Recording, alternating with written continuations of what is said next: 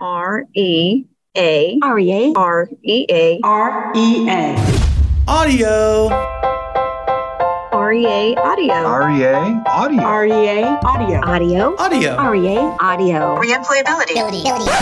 ReEmployability. Season 2. Believe it or not, we are rolling into Season 3 of REA Audio. So this is actually the last episode of Season 2. It's like episode 87 or 88. We've been doing this for 2 years, and it's amazing to me how fast time goes and also how things change as we've moved along. REA Audio was originally built to be a toolbox for adjusters and people within the workers' comp world so that we could give them ideas to make them do their job better. And even though we still kind of do that, what we've really done is change what our perception is of REA Audio and the podcast and what we can do within this industry in order to try to make it better. And what that focus has really become now for REA Audio and really high level with ReEmployAbility is focus on the injured worker. We understand how easily you can get jaded in this industry. And in our experience with injured workers, and the statistics show it as well, the majority of people that get injured on the job, they want to get back to work. They want to get back to their regular lives. And we want to try to help kind of change everyone's perception of what the workers' comp industry is and the people that are at the heart of why we do what we do. And so at ReEmployAbility, if you're not familiar with what we do, we take injured workers who can't be accommodated with modified duty at their employer, and we put them into not-for-profits, and we place injured workers all across the country. We place over 1,000 injured workers every month. And really at the heart of what our program is and at the heart of what our product is the not-for-profits that we partner with. And so we have a team of folks who reach out to and onboard quality not-for-profits. And as part of what they do, they also interact a lot with the injured workers who we are able to place in these not-for-profits. And so as a guest on our very last episode of Season 2 of REA Audio is Lindsey Bressi. Lindsey is a nonprofit relationship manager here at ReEmployAbility. And Lindsey, you've been on the show before, and thank you for letting me twist your arm and get you back on again. It's always so nice to talk to you and get a different perspective on what it is we do, right? I'm the sales manager here, so I'm always looking at our clients from a perspective of who can we bring on that can utilize our program, whereas you're really in the heart of being able to develop and build our program and make it more robust and more full of options and quality options as well. So very long intro, and I'm sorry, and I'm going to let you talk now, but thank you for coming on again and kind of helping us wind up Season 2 and introduce what we're going to do next season. Yeah, well, thank you for having me, Todd. I'm really excited to be here. Just a little bit of background on me. Like Todd mentioned, I am a nonprofit relationship manager here at ReEmployAbility. I've actually been with the company for almost 8 years, believe it or not. Prior to that, I actually worked in the nonprofit sector as volunteer services managers for different nonprofits in the Tampa Bay area. And then I found this job, started as a placement specialist, and connected injured workers to those nonprofits. And ultimately that led to my position now because I have a heart for nonprofits. I've always kind of envisioned myself working for one, kind of like the end goal. So this position is kind of the dream job for me. It allows me to work really closely with nonprofit partners across the country, and it also allows me to connect our injured workers to their communities. Well, it's so nice to have, because ReEmployAbility didn't always have a division that was totally dedicated to reaching out to and onboarding new profits. A lot of, when we were younger and had fewer people and we're kind of developing our process, we would get a referral in and then we would look for a not-for-profit in that area. It just made the most sense. It was the most efficient because of the staffing that we had. Right. But as we grew and as we expanded and tried to scale what it was that we do, we identified that there's certain areas really across the whole country, but there are pockets where we really need help in onboarding new not-for-profits. And that's where you and Angela come in and the rest of the team that are in doing what you're doing. So what are some of the challenges that you find understand when reaching out to not-for-profits and being able to onboard them and get them kind of understanding what it is that we do? Because I know, at least with clients, I can give you the elevator pitch, but there's so much more to it, and there's a lot of nuance to it that people have to understand. And I can imagine that first call that you make to a not-for-profit, they're like, you do what? And you're going to do what? So tell us a little bit about that. The very first question that we ask any nonprofit, whether they're an admin office, a thrift store, a food bank, a homeless shelter, is do you use volunteers? So if right off the bat they're like, yes, we absolutely need volunteers, then we kind of go into that process of, can you accommodate light duty volunteers? So individuals who have temporary physical limitations but are available to you for full-time hours while they recover. So a lot of times nonprofits are very surprised that this is even an option for them. And there is some hesitancy, of course, obviously, with being able to accommodate certain restrictions. So what we do is we try to get a sense of what duties that they can provide to an individual and kind of match what they might want. So, if we get a referral in a certain area and we know that nonprofit can accommodate certain limitations, then we can reach out to them with a volunteer that makes sense for their organization. Yeah, one of the things I tell our clients, because one of the questions that comes up, it has to do with accountability from a client standpoint, right? So this injured worker isn't directly answerable to one of the managers at the company because they're off site. And so the question always comes up, like, how do we know that this person's going to be accountable to what it is that they're supposed to be doing? And you make a really good point. When you're reaching out to these not-for-profits, they need the help, right? It's not like they're just saying, oh yeah, send us as many people as you can, we'll have them stand around. That's a burden to them as well, right? So is it your experience that because of that hesitancy, they're like, listen, I don't want to take somebody else on and manage that person if they're not going to be doing something that I need them to do? Has that been your experience? Yes. Yeah, and there are some instances where the hesitancy is there, and it takes a little bit more than maybe one conversation with that nonprofit. It's also just getting a sense of their mission and how they benefit the community, and just letting them know, really, at the end of the day, we want to connect people to a really good organization and give them a sense of purpose while they're navigating their work-related injury. So being able to tell an injured worker, like, hey, you're going to go to this food bank and they actually serve 500 people a week and you can help with that. I think it gets the injured worker excited about it. I think, brainstorming with nonprofits, we do a lot of that as well. So if there is that sense of, I don't know if I can host someone, we give them different ideas just based on previous experiences, with other nonprofits. So one of the things that you do is you get to travel and visit not-for-profits, those that you're both looking to onboard and those that are current partners with us, just to, for many reasons, right? You want to say thank you.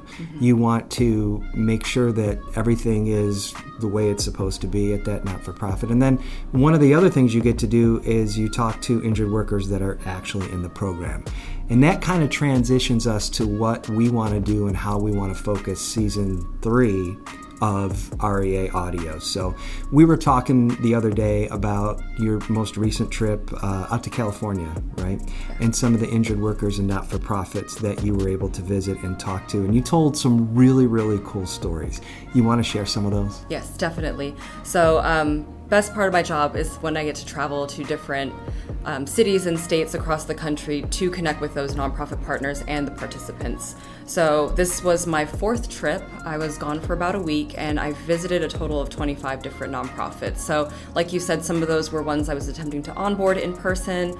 Others were long-standing partners. Others were kind of what we call win-backs as well. So just being able to actually go out into the community and see firsthand what these organizations, what they look like, learn more about their mission in person, connect with our nonprofit supervisors, again, thanking them for their partnership and seeing what we can do to take that to the next level, what we're doing really, really well with them, what we could improve upon.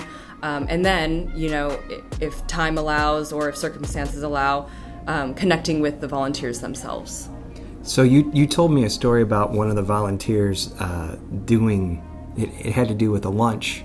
Right, they were eating lunch out in the parking lot. Yeah, yes. That's a great story. Yeah, so at the end of my very first day, I visited a Goodwill thrift store, and I met with the store manager there, and she's like, "Oh my gosh, we love your volunteers. Like, they are so helpful to our cause and our mission and our purpose. And there was one volunteer there in particular. Her name was Ro, and Mary, the store manager, called her a light. So Ro just had a bubbly personality. She was always eager and excited to come into work, and once I met her, I realized how much of a social person she actually is.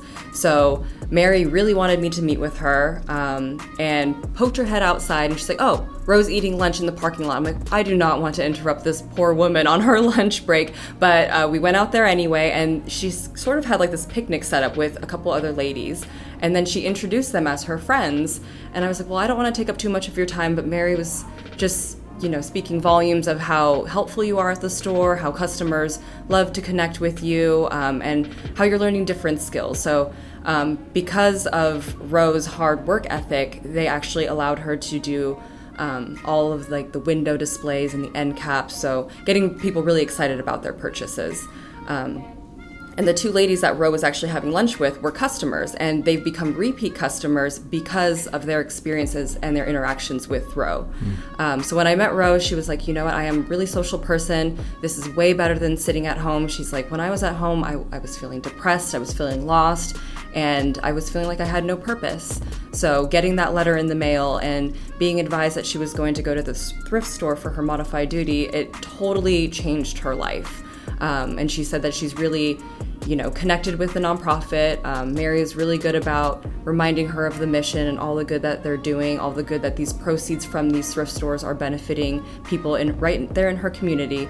And the two ladies that she was with, they were just like, we love her so much. Like, we bring her lunch every day. They have conversations. And it was just really nice to hear that nonprofit was giving Ro an experience that was more than just, here's what you're going to do today from 9 to 5. And let us know if you have any questions. It was really taking care of her, really teaching her different skills that will benefit her in the future, and giving her that safe environment to go to, as well as new connections. You had mentioned that the not-for-profits are sometimes hesitant, obviously, when we're explaining what it is that we do. And every time I've been able to visit a not-for-profit and see one of the injured workers that we've placed there, I mean, almost 100% of the time they tell me, yeah, I got the letter and I wasn't quite sure what this was all about. I was a little bit hesitant. I was a little bit skeptical, right?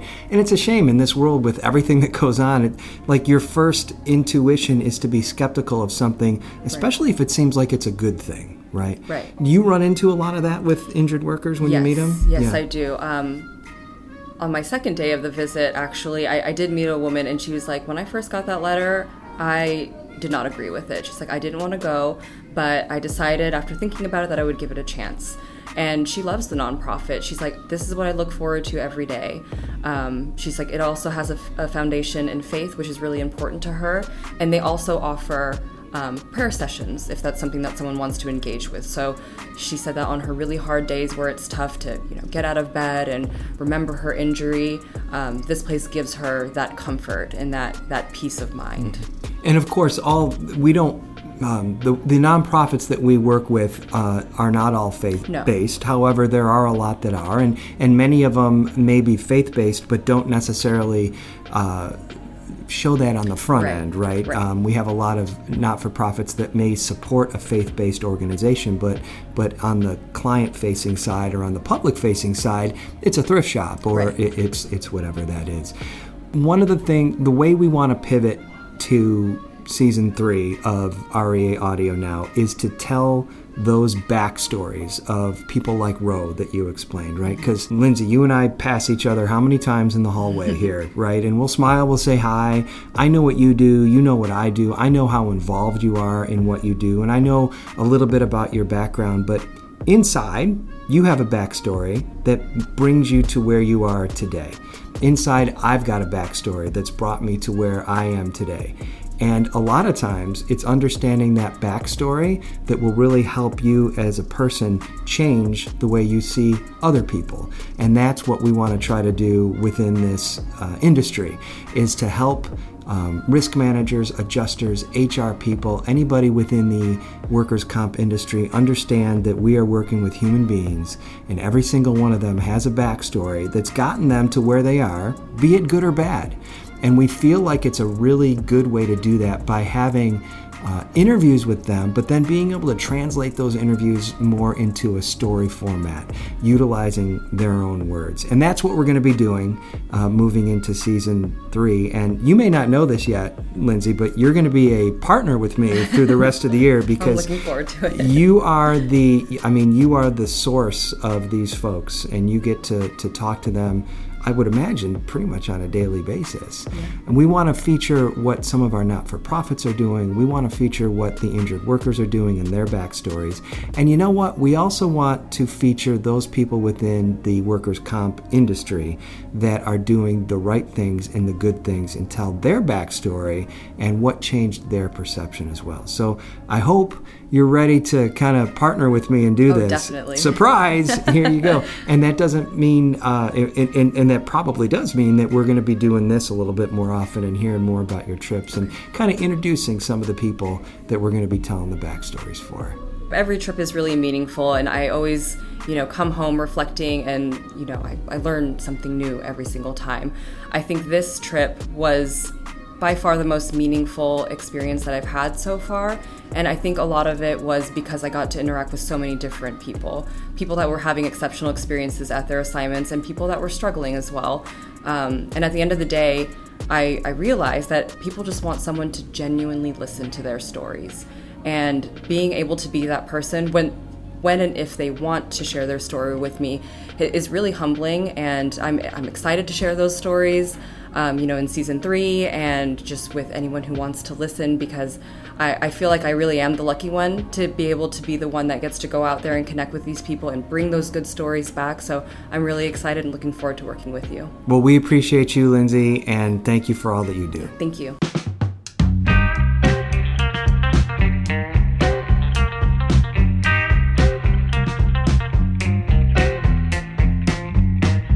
So that will do it for Season 2 of ReAudio. Make sure you join us in 2 weeks for the kickoff of Season 3, featuring the humanizing stories of people forced to overcome adversity and better themselves through the service of others. We're ready to give you a piece of the positivity in each new episode. And here's where you can help. If you have a story to share, be it yours or someone else's, let us know. You can drop us a note on Twitter at ReAudio Podcast. Also, please follow ReAudio on Stitcher, Spotify, Apple Podcasts, or wherever you get your podcasts. You can also listen on our website at listentorea.com. There's other information there as well. We're helping you reinvent your workers' comp perspective by leading with the good. We'll see you in July.